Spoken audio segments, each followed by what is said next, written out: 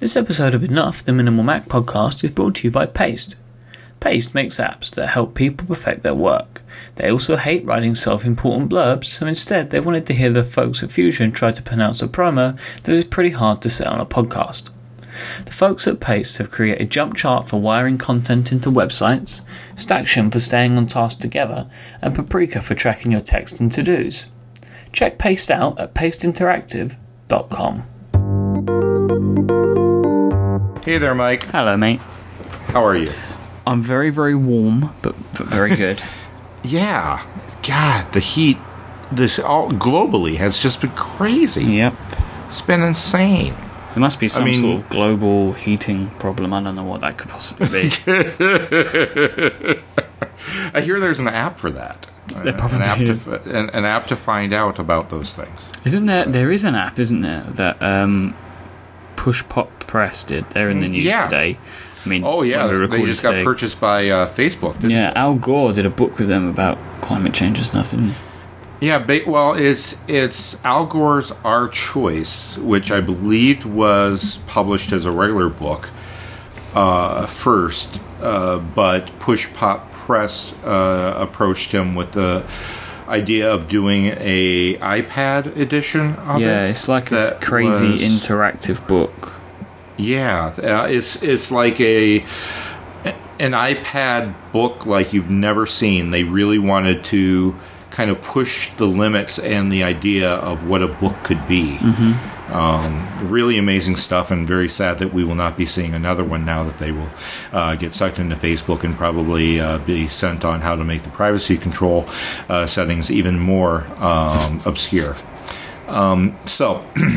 But enough about Facebook, because I just got back from a nice kind of disconnected weekend.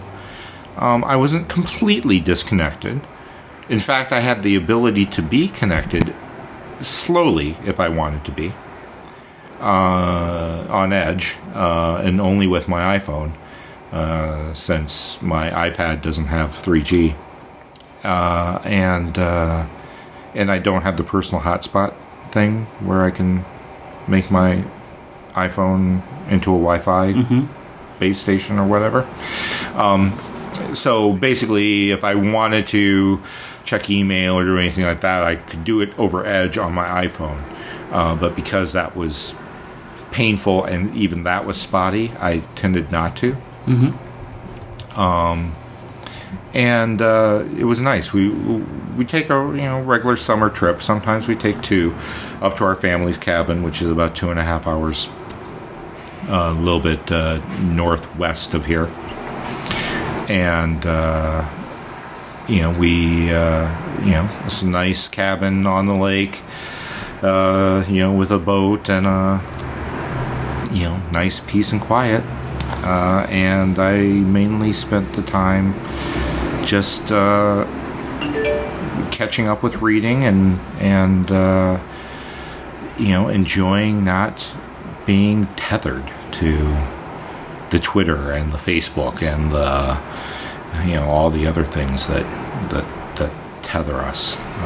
Is there a reason that you decide to make that sort of choice? Well, in some ways, like I said, because of the technology available to me, the choice was made for me. But I certainly relished the experience of not doing so. There's a number of reasons, not the least of which is, especially because I did all of my reading on my iPad. Like, I really caught up not really caught up. No, who am I joking? I didn't even get close to catching up on my Instapaper, but I did a lot of reading in my Instapaper. Mm-hmm. Read about 20 or 30 things in Instapaper. And I've got hundreds of things saved to Instapaper. And we've talked about it before, but I'm not one of those people who suffer quote-unquote Instapaper guilt. Yeah. It's like, I have so many things I'm never going to be, because that's not the point. The point I'm the same. I just leave it. Well, I can go away on vacation and take my iPad and know that basically anything I'm possibly interested in at that given time, I can open up Instapaper on the iPad and find some article about it. Yeah, and if something's timely, I tend not to send it there. Yeah. Same here. What do you do instead? I just read it in RSS. Oh, okay. Mainly that's just because of what I have to do with RSS. I'm intaking content to spew back out to the world again, so I need to be back. It's mainly the brochure that needs it, but I need to have my idea of what's going on in the tech world, for example. So if I see something that I want to read, I pretty much just have to read it straight away, or just leave it unread to pick up later. Because if there's something that I need to read, I'd hate to send it to Instapaper and forget about it. Because then I'm not being as informed as I should be for the shows. So I only really tend to send things to Instapaper if they're not sort of news related. Yeah. Well, I do kind of a similar thing. But it depends on where I'm at. If I'm in Reader on my iPad, I will read it there, because I find that a comfortable experience to read something longer. But if I'm on a Mac, for whatever reason, I tend not to open those things I want to read right away and not send to Instapaper.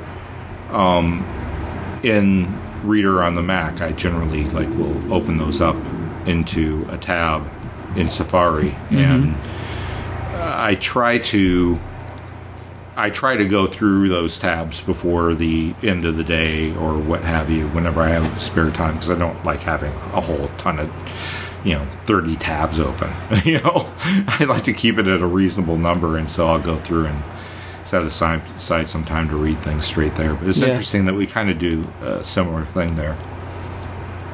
But I don't know, to get back to the whole sabbatical thing, it was actually nice to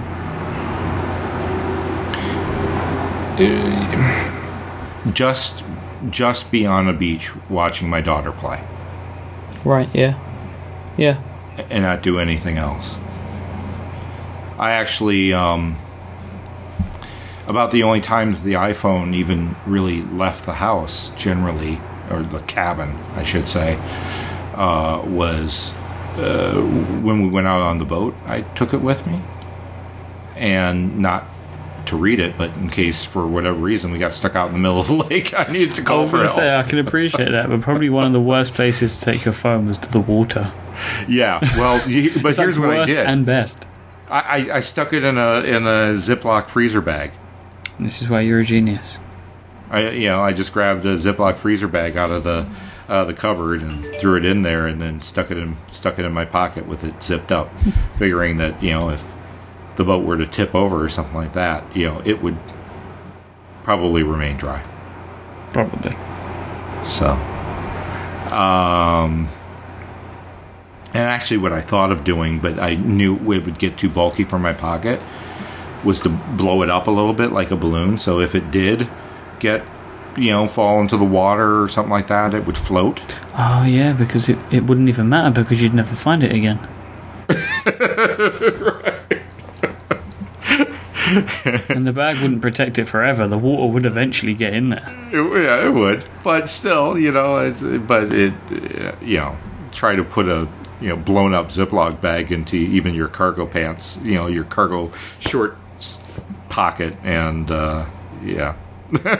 doesn't quite work. But I guess what was nice about it was just the chance to be, not worry about checking email, not worrying about those things. So do you just leave it completely?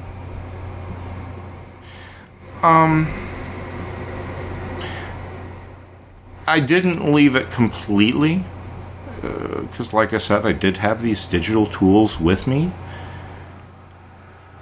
But like I said, because of the spotty and crappy connection, sometimes even I would say, oh, let me just go and check and make sure I haven't received a really important email.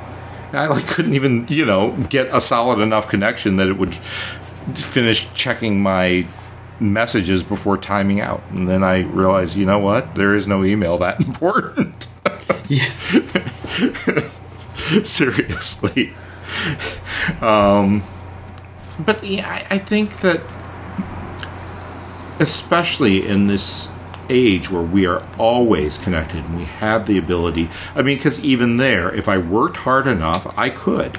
I could check my email. I could have walked, 300 feet, to closer to the highway, and probably would have gotten a nice solid connection. Could have downloaded my email, came back, and read it all. Mm-hmm. So it's not like I wasn't completely, like I didn't have the ability completely. I could have, and with enough work, it would have been easy for me to do. But why? Enjoy the time. It happens so rarely these days that we have the time and space away to be able to do that. That we have the space to be able to tell people we're not going to be checking email during this time, and we're not going to be replying to any that comes. I didn't say that, but in some ways I wish I had. I think it was MG Siegler recently who went a month without email. Yeah. I mean, that's quite a big thing. Like, he was just for a whole month not checking it. Yeah. Well, I know, like I said, we've talked about this before with Dana Boyd of Microsoft Research, who often, whenever she goes on vacation, basically sends out a message to people that says, any email you send to me between the time I leave and the time I return will automatically go to dev null. Basically, will automatically go straight to the trash. I won't be looking at it. I won't be reading it. I won't be responding to it. So if you have something, it's just going to have to wait. You're going to have to wait till I return to email me about it. And while that's certainly hardcore, and you have to be in a certain position, I think, to be able to get away with that. Yeah, I couldn't do that. Yeah. I'll probably get fired. Yeah. By you. No. I rarely sent you email. Yeah, I know. We converse via DM. We do. Well, that's because I know that you don't check email. I check it. I just have a very dysfunctional relationship with it. No, I mean, and I think I've discussed it before. I check it on a schedule. I generally deal with it in batches, and even then, I don't necessarily. If it's here's this great piece I linked to on Minimal Mac about how technology is actually enabling introverts like me, and one of the things it said was that now we can, we get an email and we can wait to respond to it. Like, we don't have to respond to it right away, because that even gives the appearance to others that we're so busy that we can't possibly get to their email right away. And I use that to a certain extent. Mm-hmm. I mean, anyone who's emailed me to patrick@patrickroan.com gets an immediate auto reply that says, I generally take 2 to 3 days to respond to an email, so set your expectations accordingly. Because I generally do. And even if I could respond to it right away, a lot of times I don't. I purposely don't. And not to be an asshole, excuse my French, but some, and more often than not, it's because even if I just reply with a short answer, I want to consider the answer carefully. Sometimes. Yeah. Makes sense.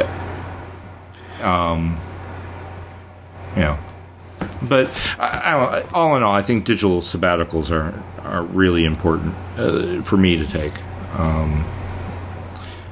I come back a lot more ready to engage with things like email, a lot more ready to engage with things like Twitter, and they give me so much time to appreciate the tools that we have. It's something that, I mean, I'm going on a trip, just nowhere, nowhere overseas, just a UK holiday, with my better half next week. Well, it'll be when this comes out. I think it'll be the week that we're recording in. And I'm thinking about either completely shutting off or extremely limiting what I check. And I think it'll be quite nice. I mean, I did it kind of when I was away a few weeks ago, because I couldn't, same as you, I just couldn't really check things that often. But I think it'll be nice to try and just cut away again. Yeah. Well, and especially someone like you, who I would imagine a good chunk of your communications, just by their very nature, have to be digital. Yeah. Have to be, you have a regular day job. You have multiple podcasts that you record with people all over the world. Yep. And, I mean, even your significant other, isn't like someone that you get to see daily. No. So we have to, massive majority of my communication is done electronically. Yeah. And because, that's just how things are. But I mean, I think one of my main concerns is, like, I'm terrified that my podcasting empire is going to crumble when I'm away and I won't know about it. Oh, I highly doubt that, Michael. Yeah, but I'm not really sure how that could happen. Yeah. And for me, it really is irrational. There's no... I guess...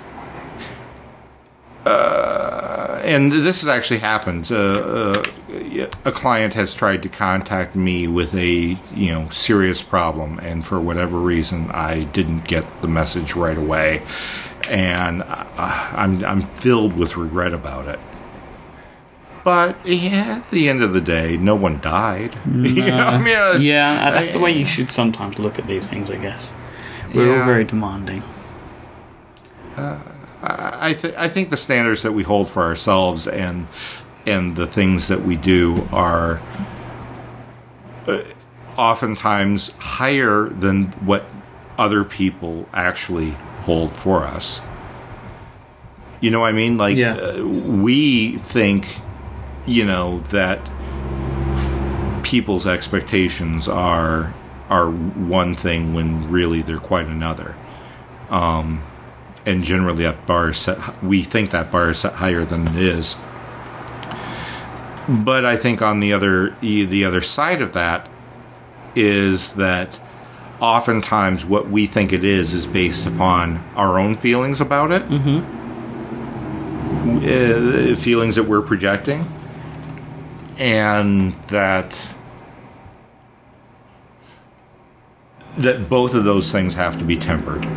Right, that it's not enough to just temper your own perception of others' expectations, but also to temper your own expectations of others and of yourself. Yeah. And realize that none of us, for the most part, there are certainly some people who have these jobs and have these lives where they really do have to, like, it is a life and death situation. But those people are far and few between. Mm-hmm. For most of us, Twitter, email, these things are not a life and death situation. And if we decide to just leave for a couple of days and decide not to take any of this stuff with us, or not to check it while we're away, or to check it as little or as infrequently as possible, it's okay. And we should do that. Yeah.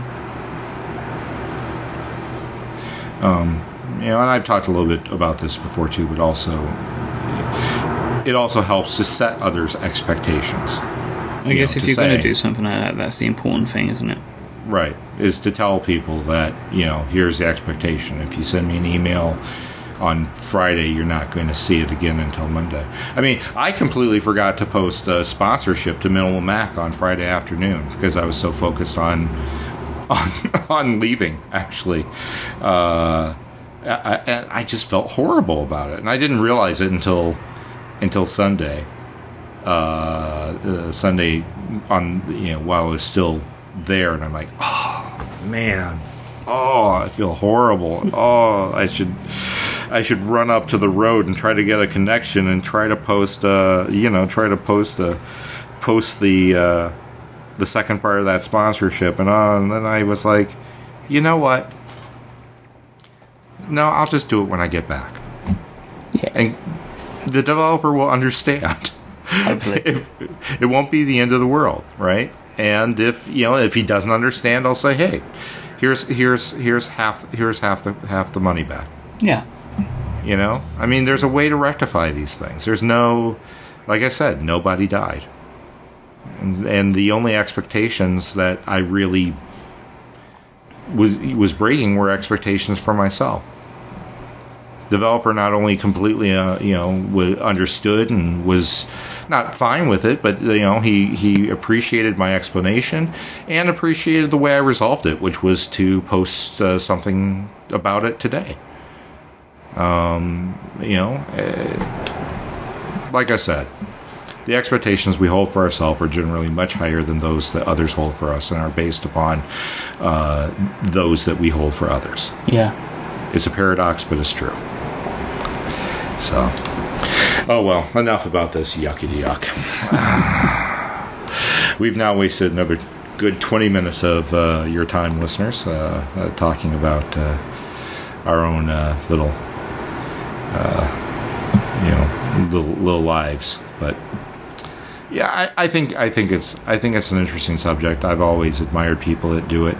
I mean, heck, two people I know online, Gwen Bell and Ev Bogue, both recently did it for the entire month of July. And actually, Gwen has done it 2 years in a row. She did it last July as well, where she completely took a digital sabbatical for the entire month, with only a couple of exceptions. And that, and those exceptions even were very, hard rules about how they were going to engage and what they were going to engage with and why. So, it's entirely possible, and folks should do it every once in a while. I agree. I'm going to try. So, all right, yeah, you should do it. I want to hear what it was like when you get back. Cool. All right. Well, we'll talk later, mate. We will. Cheers. All right. Cheers.